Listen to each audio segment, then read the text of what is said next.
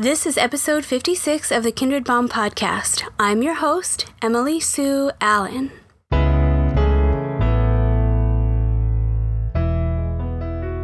Thank you so much for taking time out of your day to listen to this episode of the Kindred Mom podcast.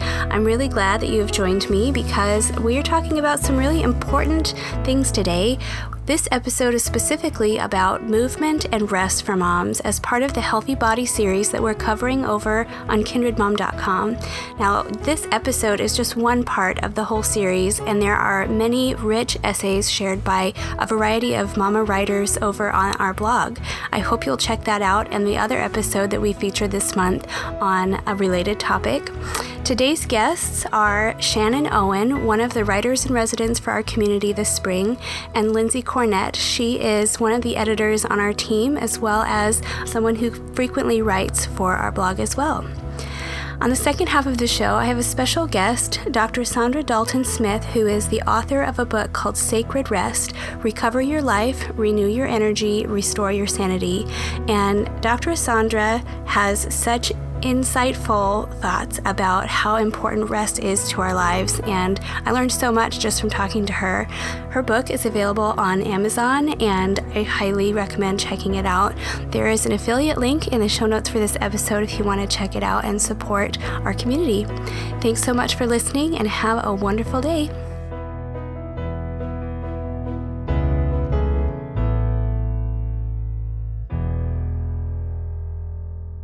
Well, I am glad to be back and have two wonderful ladies with me today so we can talk about movement and rest for moms, which is one of the subtopics that we are tackling in the Healthy Body series over on kindredmom.com.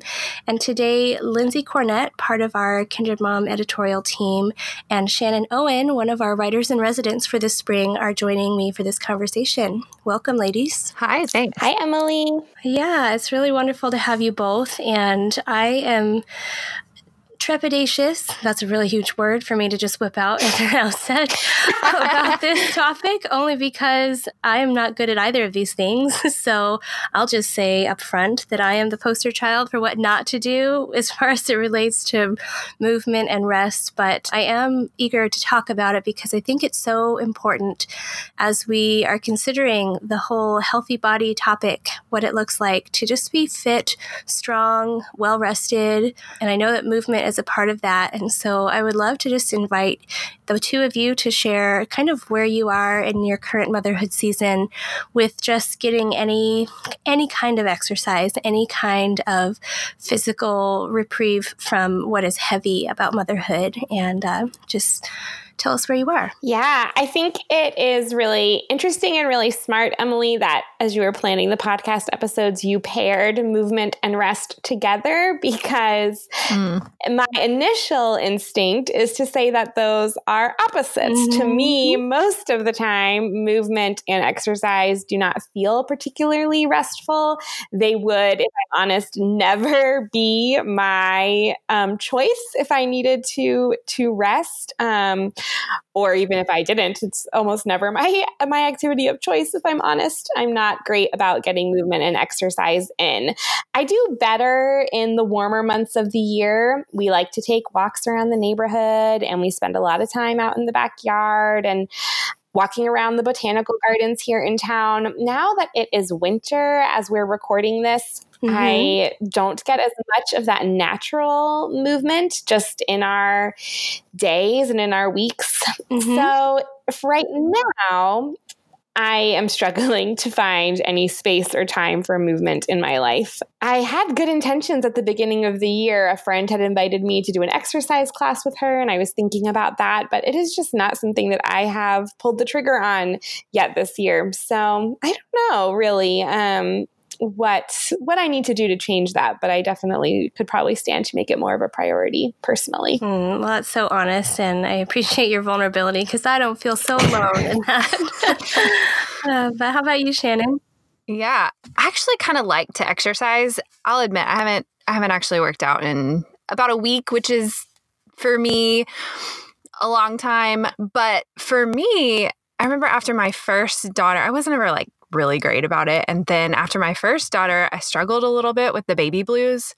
And I had a counselor tell me, and I guess linking this to the Healthy Mind series that we just finished, a counselor told me that exercise actually can help stave off some postpartum depression. So I got in a habit of it, and it's something that now I crave, and I can tell when I haven't worked out in a while because I start getting really tired. Like, it's hard for me to get out of bed if I don't have a regular exercise practice. And I'm not going to tell you that I'm a marathon runner or anything like that. I am for sure not. I'm like a yoga class kind of person, or like a, you know, like a bar class or whatever. But I've got to have movement in my life. Otherwise, I don't feel like myself. So I feel more myself when I'm active. Well, I think that is great as well. And I hope that you can teach us your ways, because for me it is partly, I have a couple of stretches throughout my motherhood journey that I have been more active. When I had my fifth baby, actually the 10 weeks leading up to that is when I was going through gestational diabetes for the first time.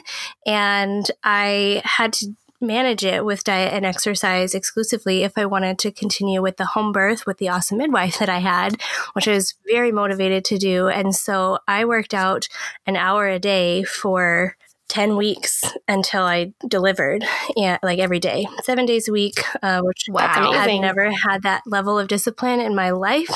So, I mean, it was really out of desperation to just have the kind of birth that I wanted. And it was successful. It ended up being a 90-minute labor. So if they correlate, if there's a causation thing there, I think there's something to be said for just upping our fitness level if we're able. But I have to say that the following year, I was super good I had a goal after that to just walk or run, which was mostly walking because I don't run, 10 miles a week every week for the whole year. And I met that goal and surpassed it actually, and enjoyed it. I had a great time. I kind of figured out my rhythm for when I would walk, how I would accomplish that with all of my family's activities and everything. And then for whatever reason, when I had my sixth baby, just some things got really rearranged and some muscles were just aching and joints were aching after he was born that I just could not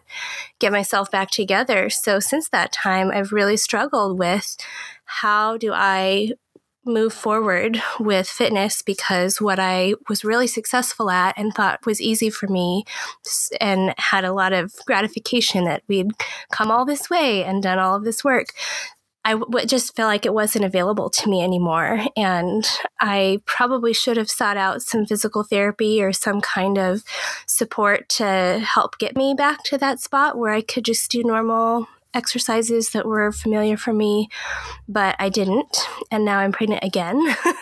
And so it's kind of just like, I feel like I have a really uphill battle as I figure that out. And I do have a plan to seek out some physical therapy or whatever else is recommended to me after this baby is born.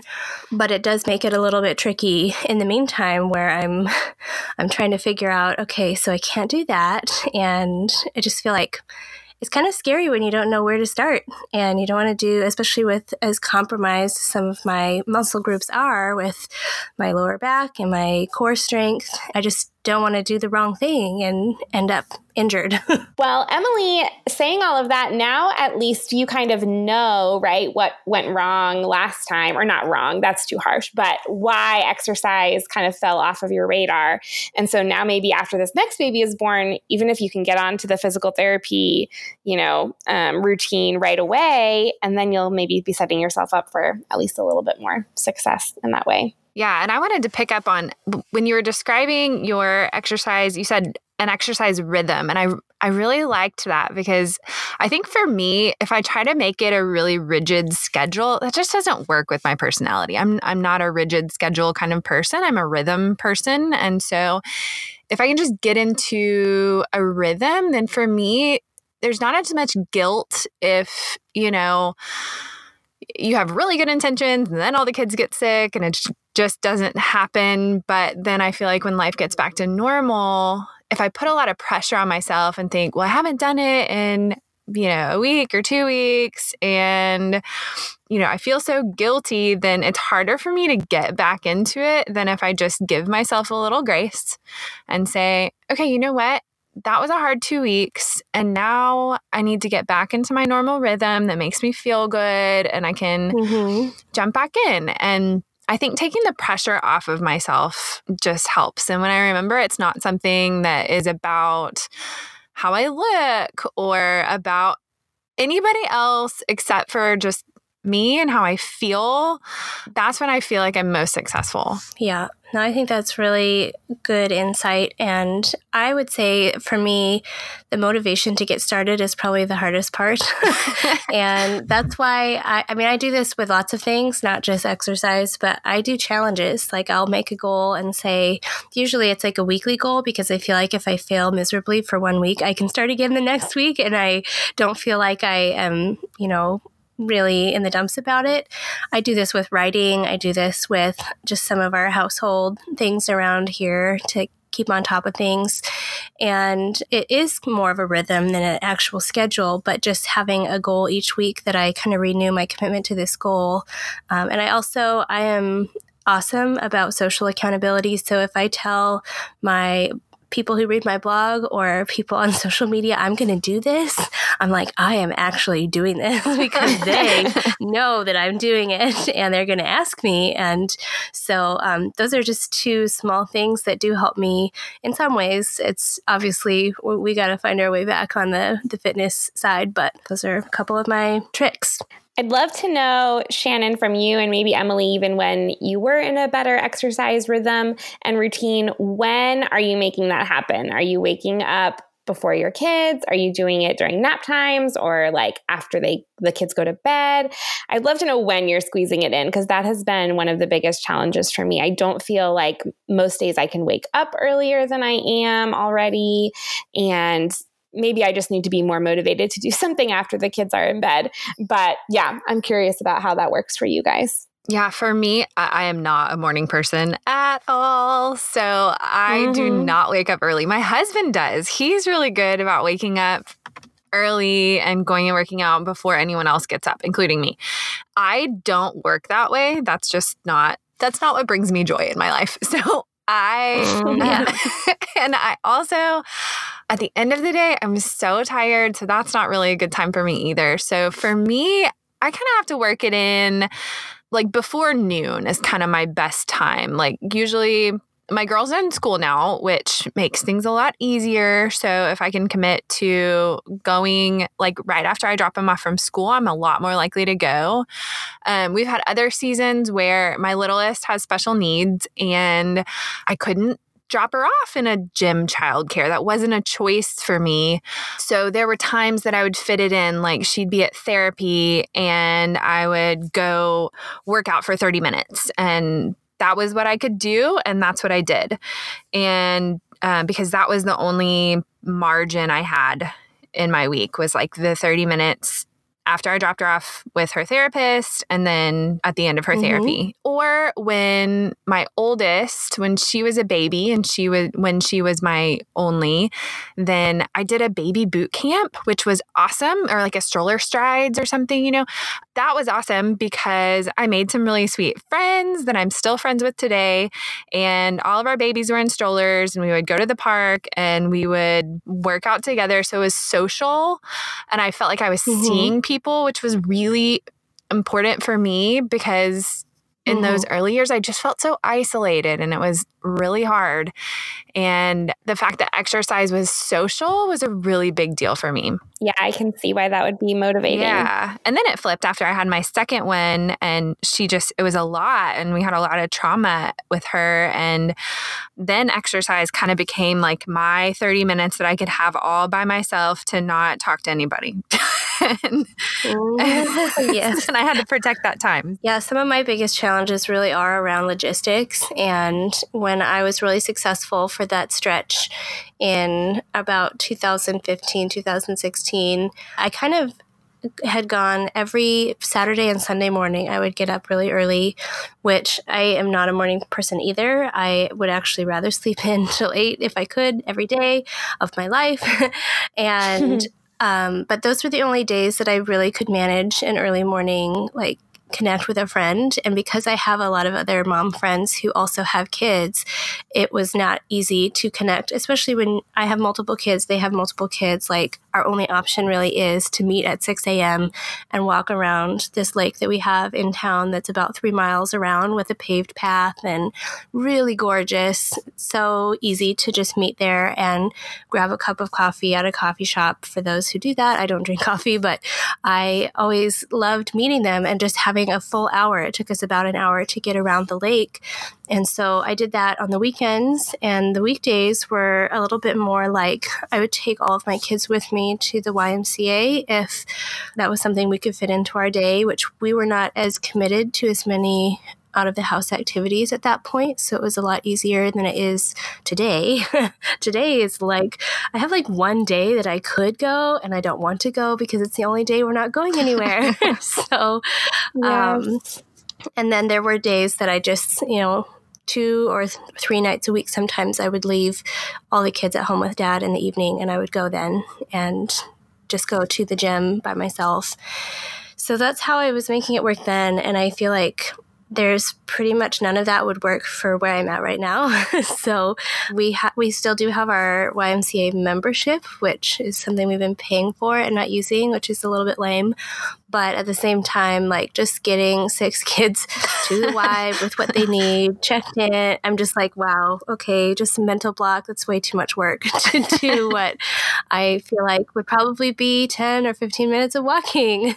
So right now, my very meager effort is to just walk around the block of my house when my husband is home. And it's not a lot, but it's something. Yeah, something is better than nothing. And I think that's the key, is just giving yourself grace for whatever season you're in, because some seasons are just hard and they're labor intensive. And I think sometimes we get in our heads that if we can't go and spend an hour at the gym, then it's not worth it. But even just, I think, walking around the block and getting outside and doing little things to stay active, they're so important. And I know that some moms have found at-home programs that work really well for them.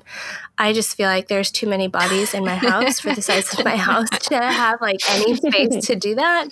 So it's kind of, we're kind of in a spot where we really are outgrowing the space that we live in as one challenge, and just also the hangups that I've personally had to just find my fitness routine again is kind of the biggest problems. But I did want to talk about just movement from maybe a little bit more abstract perspective, because this is what it makes me think of as we have been digging into this subject this month. And not from a physical fitness perspective, but movement to me is a really important part of being emotionally healthy and just spiritually healthy, because I feel like when I'm not in motion, like in motion means growth. In motion means working through things or dealing with things or gaining ground, kind of some of these more abstract ideas of not wallowing in self-pity or being stuck at a place of disappointment or a place of unforgiveness or a place of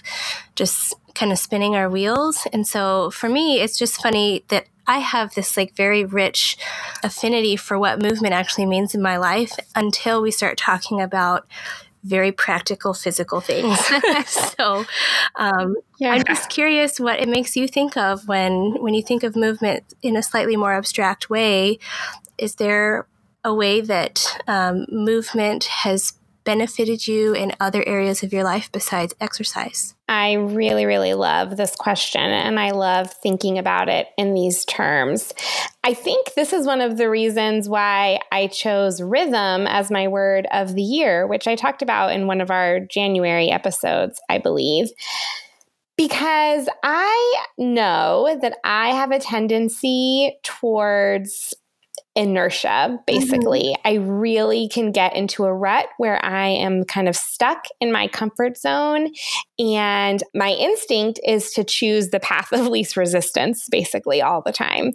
And I've become more aware of that as time has gone on. So I do try to just sort of remind myself that it is good to push myself out of my comfort zone, to kind of do the hard thing. And a lot of times it's just the like mental block to getting started, you know, whether that is, I don't know, intervening when my children are having a squabble that they need help with, or whether it is trying to tackle a project at home that really needs tackling, or whether it's an area of personal growth or whatever the case may be. A lot of times I do need to just get moving. I need to just kind of overcome that sense of inertia that can make me feel really stuck sometimes if I'm not careful. Oh yeah, I totally feel that. It's a hard, I get in the same rut, and it can be hard for me. Well, you know, with just simple things like cleaning my house and doing dishes and doing laundry and these things, sometimes they don't feel like they have purpose. I'm an Enneagram 4. I should probably say that. I really like finding meaning and purpose and everything. And sometimes some of those like cyclical tasks that just never feel like they're all the way done are hard for me, but diving in and doing the work that God has for me today, which sometimes just means doing laundry, is good for me. It's good for my family. It's good for me to do the things I need to do to create a home that my family can feel comfortable in. And that's important to me. And then also just movement in my own, like you said, Emily, my own personal growth. I think it's so important to be purposeful with the things that I do every day.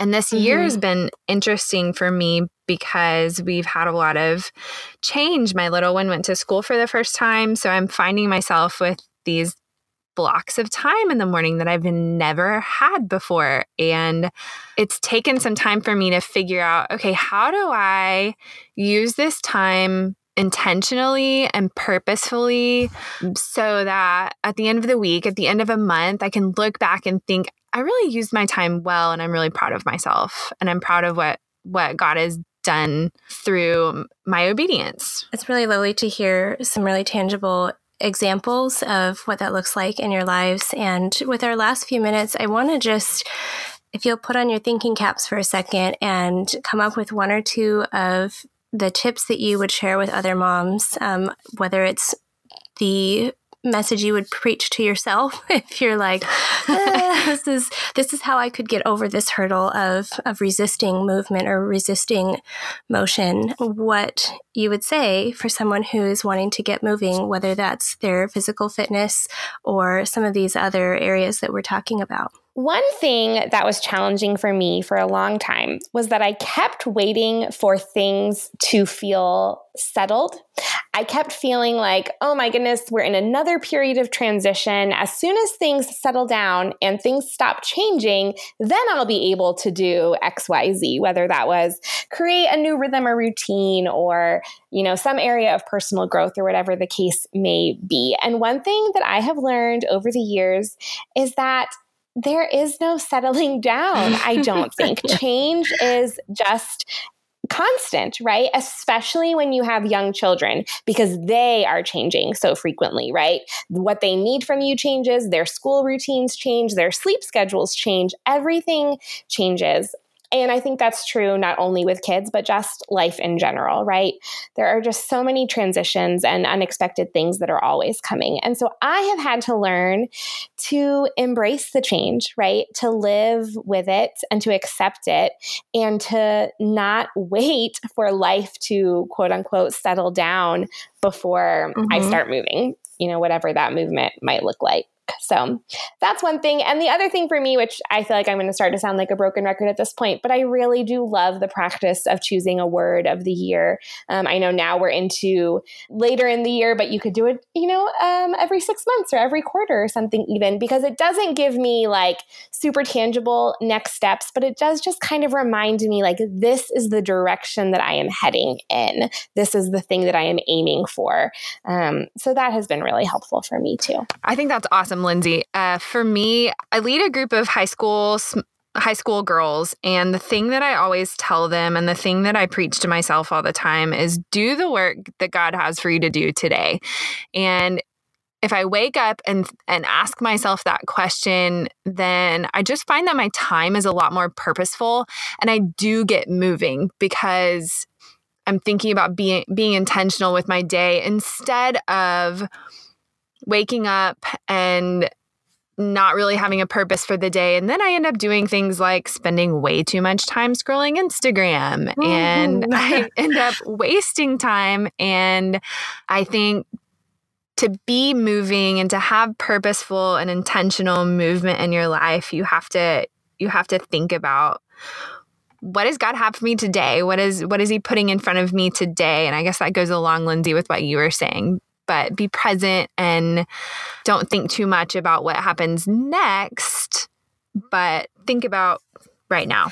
Yeah, my tips are extremely simple, but they are what keep me going every single day. And I think that it's just so easy to make everything more complicated than it needs to be. So simplifying and making things as easy as possible on yourself, I think, is one way to just help with the momentum of getting started. Because I think if we set out to do this like enormous task first thing in the morning, it can be really hard to find the motivation or the starting power to do that. And so a couple things come to mind for me is, one thing is I tell myself, I don't say it out loud, but I do say it in my mind all the time, just don't hesitate, just begin. And the hesitation, I think, is something that always devolves into scrolling too much or getting sidetracked or distraction of any kind, really. And the other thing is I plan one day ahead. So every single night before I go to bed, I have a planner open or a piece of paper, sometimes just scratch paper that I find on the desk or whatever. And I just kind of write out 5 or 6 or 7 things that I want to accomplish the next day. I do put stupid little things on the list, like take a shower sometimes, because it's quite a feat to get a shower in on days where Yes, you have lots of other things going on. And so little things and big things end up on that list. But there's a rare time that I don't get everything done on that little list that I jot down, because the first time I wake up in the morning and I look at it, I'm like, no, immediately, what am I supposed to do next? I don't have to make that decision in the morning. I just have to not hesitate. I just start in on what is there. And that has helped me get so much done. I mean, it's part of why I know several of my friends have commented on how productive I am as a mom with as many kids as I have. And part of that is that I plan for it. And I think, we'll talk about this more next month when we have a couple episodes on just creativity and purpose and passion and stuff like that. But the more kids I've had, the more I have to work at making space in my life for some of the things that I like to do or things that matter to me. And so I also put those things on the list, because I think if you have a list that is all chores, all drudgery, all the stuff that, must be done, and nothing that is something that makes you light up or makes you just feel a sense of satisfaction from the day, I think you need to have a little of everything. So that plan one day ahead list is a lifesaver for me. And I need to start putting exercise on that list. So that's kind of where we are. But, well, ladies, thank you so much for all your thoughts. And I hope that our listeners have been encouraged and have maybe found a few things that they can try in their own lives to get some momentum with their fitness or with any of the other areas that are weighing on them. And thank you both for being here. Yeah, thank you. Yeah, thanks for having me. This was a fun chat.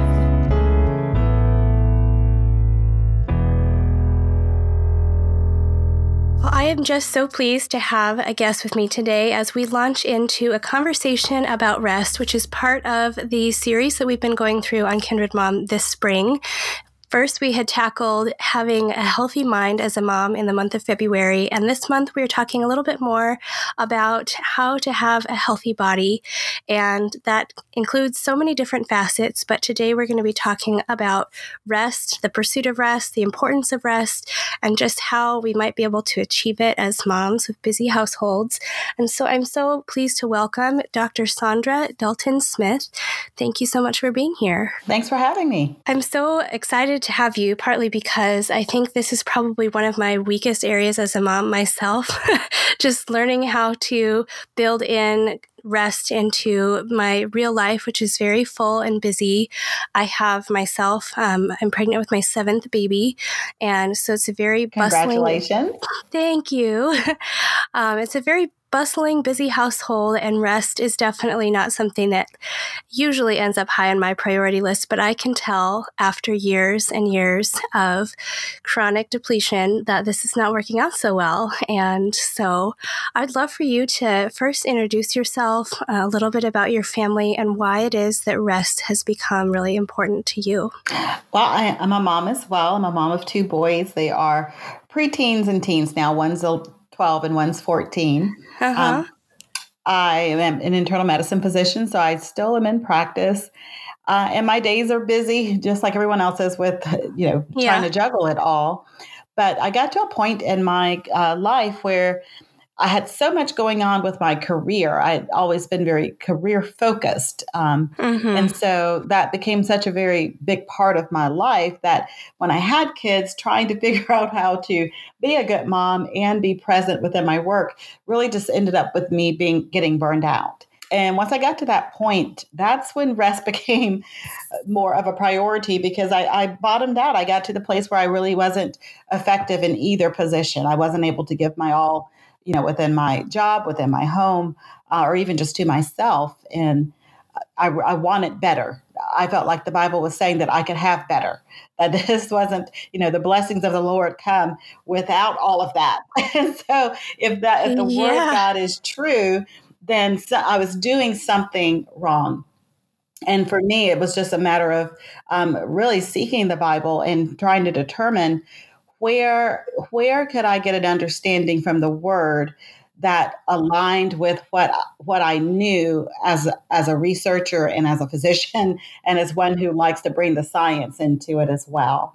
And I think that's where my journey began. I really wanted to see where did God say, and then how can I combine that with what I know to be true with how our bodies work? And that's really where the whole revelation of the 7 types of rest came from. Well, I am so thrilled that you're here to talk about this, partly because I heard you speak on another podcast before, and I was like, I need to follow up with this. I need to learn more about this. And I would love for you to just share specifically about your book, the name of it, and kind of what you dive into as far as seeing as of primary importance for those who are really trying to find a way out of chronic exhaustion. Well, for what I think is probably the biggest thing that most women have to first learn and to process is that, rest and sleep are not the same thing. They are 2 completely different things. And we have gotten to this point in our lives where, and in society really, where when we say rest, we throw it around like this flippant thing. We don't quantify what it is, what it should look like, what it should accomplish. It's just this thing that we say we're going to do on the weekend or when we have time. We throw it around like, oh, I'm going to rest. And then we, sit and veg out with the TV and Netflix for a few hours. And we say we've rested. But the problem with that is, when we get up from those situations, we're still exhausted. And so I think one of the first things that I had to learn was that rest really equals restoration. That if I'm doing something that's truly restful, then I should be able to go back and look at that moment and say, this got restored in my life. And I think when I first started doing that, that's when things started changing because I'd say, okay, I need to rest because I'm stressed out. I lay down at night and my head's kind of going through all this stuff. I can't turn my brain off at night. I need to rest my mind. And then when I start thinking about that and I start looking at it from a standpoint of restoration, what can I do that doesn't require me to lock my kids in the closet or something? I still got to function. I still have to go through my regular life and be able to rest my mind. So to look at ways to actually incorporate this in a busy day, in the middle of the responsibilities and the work and the family, and still come out rested. And I think that's the big connection point for a lot of women, is to see that these aren't earth-shattering, never heard of before tips that I usually offer. They're simple things we're just not doing. Things like when the, we always tell moms, when the kids are asleep, you sleep too. Well, that's when everybody does laundry. You don't have time to sleep right then. Your head's thinking, exactly. I need to go get this stuff done. But what we don't realize is that short breaks actually are restorative. For instance, a lot of times when people are, if you're a blogger and you're hacking away at the computer for an hour trying to get an article out, and, you get to that point where you just feel like, oh, my eyes are about to, the eye strain and the headache and all the neck tension, all of that's hitting you. Our normal tendency is to try to push through, but we would actually be more effective and have more enjoyment in the moment if when we feel that tension, take 5 minutes and just close our eyes, do the little shoulder shrugs to kind of relax our body a little bit, do that restorative treatment to ourselves that's needed in the moment within those 5 minutes, and then go back to the work. And it's adding little things like that in all of the different 7 areas I talk about that helps us live this kind of restful lifestyle and which really keeps us feeling energized and keep us feeling restored. Yeah, no, I absolutely love your definition and have not ever thought of rest as something that needs to be restorative. I mean, it makes perfect sense. But I am also one of those people who just really thrives on productivity and feeling like I got my to-do list done. And it's really challenging to slow down. I love that you have kind of said that this can be something that happens in small pockets and not necessarily like we take a whole day off or we have a full night of rest, which may not be possible if we have little babies. And I'm just curious if you could tell us a little bit more specifically about your book and like what season of motherhood was it that came around in your life? Were your kids really young? Or were they school age? Yeah, my book is Sacred Rest, Recover Your Life, Renew Your Energy, Restore Your Sanity. And I open it up in chapter 1 with kind of a definition of where my kids were at. I literally had just picked them up from daycare. So they were at one was like maybe 3 and the other one was somewhere around like 15 months or so. So I had picked them up from daycare and I was exhausted. I was burned out. I was kind of coming off of a busy work week. And so I got home and just in that particular moment, it just kind of hit me that, like you said, I had all this stuff on my to-do list. I'd worked all day. I now wanted to spend time with my children that I'd prayed and asked God for, and now I'm wanting to spend time with them. And I felt like I had nothing left to offer them. That's the feeling I had, that there was just nothing left to offer them. I felt like I was bringing home kind of the scraps of myself to them. And so I felt so defeated in that moment that I kind of put them in front of the TV, gave them a snack, and I just laid out on the floor. And I was really probably at the lowest point of my life because I just felt like, God, if this is what I've built all my life around, then it's not what I wanted. And I don't know if you're familiar with like Enneagram and all of that, but I'm a type 3. I'm a high achiever kind of person. I like to get stuff done. I like to get the check boxes all checked off and have things accomplished. So for me to have, these life goals and to get to whatever that life goal is, if that life goal is to be a mom or is to be a wife or whatever that life goal is, I think we all can relate to those times when we get to whatever it is we prayed for and it doesn't look like we thought it should look. It's not living up to the expectation we had in our head. And that's the moment I got into. And so, it was in that moment that I really started to ask God, how do I get back to where I enjoy my life? That was the goal of this. It wasn't really about looking for rest. It was about trying to find the beauty in a life that I know I was blessed with, but I couldn't accept the blessing. And that's when he led me back to Genesis. It's weird. I was laying on this floor weeping and, had kind of the peace of God come on me. And at that time, it was just kind of a realization to get back in my word and start from the beginning. And one of the very first things that I learned, and that really led me to writing in kind of the whole book as I wrote it, I continued to go back to Genesis and read that, because it was such a revelation to me. And honestly, it's weird because I don't share the revelation of it in the book in kind of a like Bible story way, because I knew I wanted to get this message out to a large number of people. But the revelation that came to me as I was looking at where, he made man on the sixth day, and all, we were going through the creation story. And when I looked at that and I thought, okay, God, you as a doctor, you created our bodies, you created us on the sixth day. So, this great masterpiece is put together. And I thought, and I'm reading all about rest. And it finally dawned on me, when we were made in the sixth day, but our first full day on the earth was a day of rest. He didn't start us off. On the sixth day, he made us. He gave us our mandate of what we're to do and who we are and all of that. But then he didn't say, go do it and earn your rest.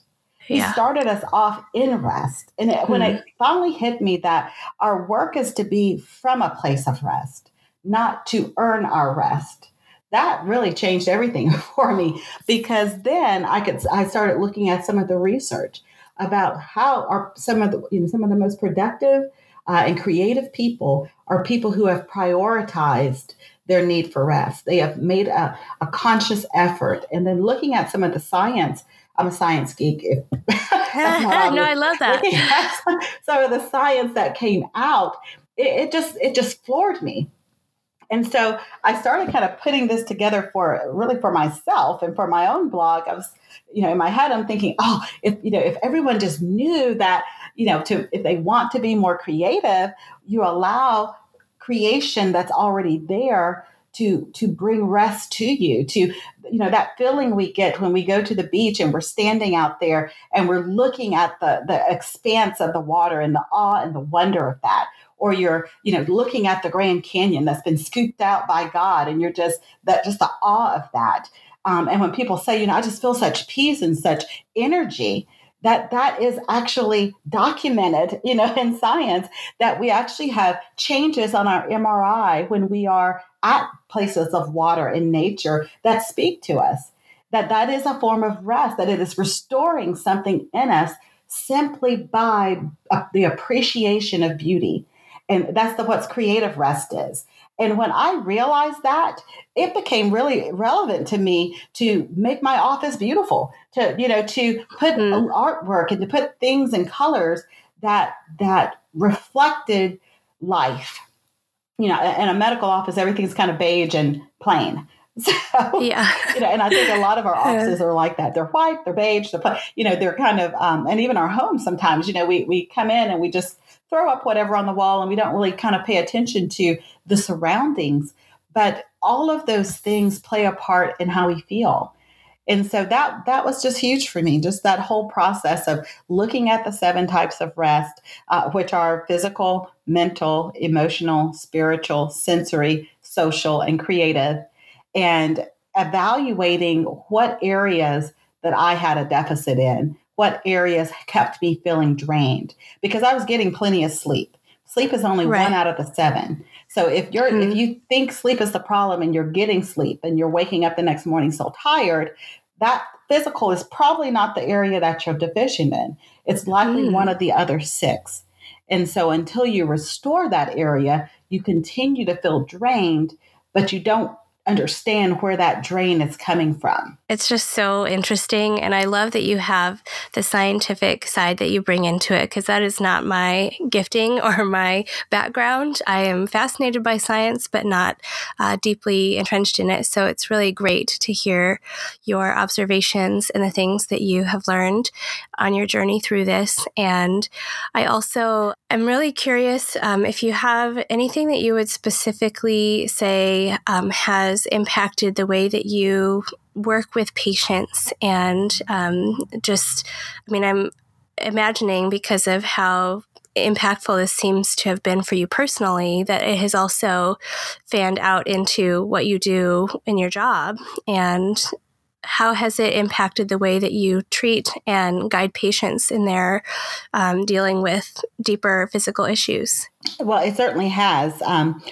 One of the things that I created to try to help my patients just kind of self-evaluate which of the 7 types of rest they may need is a free quiz that I offer at restquiz.com.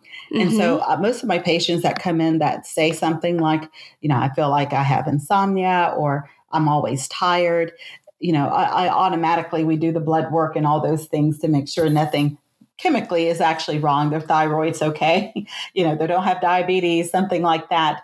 But obviously, a large majority of them have nothing medically wrong with them. It's just their lifestyle. They're just so invested in so many different areas. So that's where I usually have them start, is to take the quiz and then to kind of report back what are your top 2 areas. And so just for an example, I had one young woman who was a mother. She was married with about 3 kids at the time. And, she was constantly saying, I don't know if my marriage is going to work. Now, that's kind of a weird conversation for a person to have with their internist. But but honestly, my patients and I usually had those kind of conversations because I asked them about their life. And she's like, I don't know if my marriage is going to work. I love my husband, but when he comes home, I don't want him touching me. And that's really frustrating him. And it's frustrating me because he's frustrated. And now the kids are feeling the tension. And so we really started talking about that. I'm checking hormones, making sure nothing's out of whack. Right. And, and I had her do the quiz, and one of her highest scores was sensory. Now she's a stay-at-home mom. She homeschools her kids, and her kids were young. I think the ages were like from maybe 5 to, actually, I think the oldest was 5, and I think the youngest was like 2 or something. So she had fairly young kids. And when I started asking her about how is your sensory rest so high, your sensory rest deficit, because the test is to see what your deficit's in. I was like, how is this so high? And we started talking. Well, she had 3 girls. So she was like, they're screaming all the time. And it's not like upset screaming. It's like high-pitched, happy girls screaming. Yeah. And they're constantly wanting to hug me and hold me and kisses. And she's like, I love every moment of it. And I told her, and I looked at her and I was like, no wonder you're sensory overloaded. You don't want your husband touching you when you get home, when he gets home, because you've been touched all day. You don't realize how sensory overloaded you are. And so we had a conversation with him about a way to allow her some time to really have a sensory, kind of some sensory rest, a selective moment of sensory deprivation where she was able to go in the bedroom where he had kind of daddy time with the girls. She could go in the bedroom and we're talking like 20 minutes. It wasn't this prolonged, drawn out thing. It was just time for her to be able to kind of reclaim her body. And just having the ability to take back control of her senses helped her to be able to move that next level with her husband. Combined with, she also had a social rest deficit, which with couples can be huge because, if you think about one of the main things we talk about is the benefit, the actual chemical and scientific benefit of face-to-face interaction. So often now, even as couples, if we're in the same house living together, we are rarely face-to-face. We're talking at each other as we're walking by each other, or as we're each looking at our devices. And on the sad thing is, most of the time when we are face to face, it's during times of difficulty, when we're arguing about something or we're discussing something stressful like bills. And so what I have couples do that are feeling kind of pulled apart is to actually focus on 5 minutes every night that they're just going to turn everything off and look at each other face to face and just talk. It's not pre-planned. It's just, how was your day? And you get an honest answer. Not an I'm fine, not a it's okay. But tell me about your day for, a few minutes. And what I find is that interaction, it imitates the same type of interaction that we have when we first fall in love. When we first fall in love, we have that face-to-face, I care about your day behavior. And when we go back to that, the love returns because a sense of being understood and cared for and nurtured returns. And so it's stories like that give me hope that this book is helping people because it's so simple. The tips that are suggested in it are so simple. Yeah. And you don't have to hit all 7. It's identifying the areas that are draining you. Yeah. And then those two that have the highest rest deficit to go in and to purposely restore whatever has been drained. It's just so insightful. And we on Kindred Mom have talked a lot about self-care in the last year. We did a series in January of 2018 talking about just kind of thinking about self-care in a new way, because for me, I always thought of self-care as something that was kind of indulgent, and I don't have time for that because I have people to take care of and things to do. And my mind has been radically changed to just see that self-care isn't something that we have to escape our regular life in order for it to happen, that it's much more small building blocks of every day and the choices that we make. And I know that your website is I Choose My Best Life. And I'd love for you to talk just a little bit about the power we have to make changes with our choices. And you're already alluding to that as you talk about identifying the areas of rest that we are most efficient in. But I'd love to know how that has become one of your core messages as a writer and as a mom. Yes, that's area that's really huge on my heart, is that choice that we have to make. That the website actually comes from a portion of scripture in Deuteronomy 30 that says, "I place before you life and death, blessings and cursings. Choose life so that you and your descendants may live." Because that was around the time when I really kind of first got the revelation of this whole issue with my need to kind of reconnect with myself. And, we call it self-care, but I look at it more as being self-aware of what I need to be able to function at my best. Because, we always tend to look at self-care as this, as you mentioned, this extra thing that we can kind of tack on the side if we have time, or, if we have energy for it, right, if there's an extra moment thrown in the day. And we don't look at it as really part of our arsenal to be able to stay our strongest. And, I'm of the mindset that every Christian's in constant warfare with society and how the pressures of how, it's created that you have to constantly be in production mode and constantly be perfect on the, Instagram and all the different Facebook and all those things. There's such an ongoing pressure to kind of have it together. And as women, we even kind of put even more pressure on that with the pressure to have it all together and to look cute while you're doing it, to get all of these things done. And so that is a huge part of my heart, is just to help women see that really, self-care is more about being able to optimize the gifts God has given you. I think each one of us have gifts, whether that's speaking or writing or nurturing or organizing. I mean, each one of us has gifts. And if you take a person, even with the most phenomenal gift, and you exhaust them, or you fill their today with things they don't want to do because they have weak personal boundaries, and so they're constantly saying yes when they really would rather say no.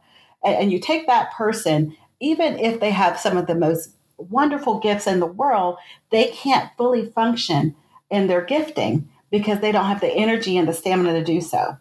And so every time that I have one of those kind of inward battles about self-care, like, is it okay to, go do this for myself, or to go do a girls' weekend or something like that, I constantly come back to the mindset of, is it okay to be the best God made me to be and to give the world and my family the best of myself? Because that I will give a resounding yes to every time. And for that to happen, I have to take care of me to the best of my ability. And that includes the quote self-care, that we talk about, because I can't do those things. I can't be the wife, the mom, the leader, the doctor. I can't be any of those things that I want to be to the best of my ability if I'm not willing to pour into myself the best of what I can give. And that's the day to day, because if we just try to get rest on the weekends, or we just try to get it when we take a vacation, and, let's be honest, vacations are not restful for most of us with kids. They are just work away from home. It's not rest. So let's not confuse that. But if those are the only times I say I'm going to rest, then I'm never going to get any, and I'm never going to take care of myself. You're just going to continually get more and more drained until you kind of solidify the thought in your head that it's needed. It's not just this extra thing. It is necessary. Yeah, no, it's so insightful, and there's so many pearls of wisdom in what you have shared in this half hour. And I just have one more question for you about how this has impacted your home life. And as you have mothered your children, what kind of leadership role you have taken in teaching your kids about adequate rest in all of these areas in their own lives. As my kids are right now aging in ranges 2 to 12, and like their needs are all so different. But I just see how so much of my role as a mother is to equip them with some of these skills that I have just been learning as an adult, but I hope that they enter adulthood with an ability to recognize their limits or where they need to be restored. And so I'm curious how that's played out in your parenting. It's changed as they change. When they were younger, it was focused more on, we can't be on the video game 24/7, or let's put the phones down at dinner time. Let's have some sensory free zone here. We're not going to overload our senses with all of these electronics. As they've gotten older, it's geared more towards the emotional and social. Because we're getting into liking girls and, the peer pressure, and both of them are on the football and basketball team. So, all the guy talk and all of that. And so we're having more conversations about the emotional and social part of rest, meaning, having those friends that you feel like you can just tell your truth to, that you're not always feeling like you have to have this perfect persona.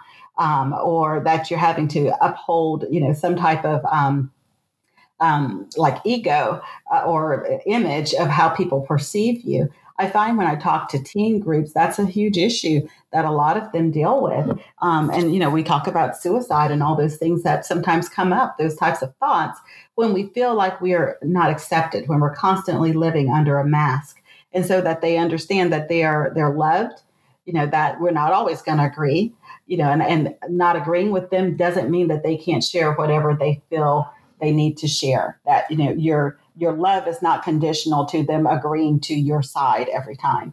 And to just open up that door so that they understand that they can say what they need to say. And that's a safe zone within our home. Well, so wise. I just appreciate you taking the time to be here today to share all of these wonderful things. And I don't know if you have other books or projects that you would want to share with our audience as we close out. Well, I definitely recommend doing the Rest Quiz, restquiz.com, because I think that's really helpful for a lot of people. And then there's another book that I adore that it's a devotional. It's Come Empty, Pour Out Life's Hurt and Receive God's Healing Love. I find that a lot of women who struggle with not feeling worthy, there's a sense of I'm not worthy of being cared for, even if they don't voice it. That's how they treat themselves. I find that a lot of times that book's very helpful. Because it deals with some of the hurts that have happened in our lives that make us feel that way. Some of our own personal mistakes that we may have caught, positions we put ourselves in, as well as others that we have no choice over. Yeah. Well, thank you so much. And just one last time, if you could tell people where they can find you online so they can follow up and check out all of the amazing things you have shared. Absolutely. I'm at ichoosemybestlife.com. Awesome. Well, thank you so much for your time, and I just so appreciate you being here. Thanks so much, Emily. Take care.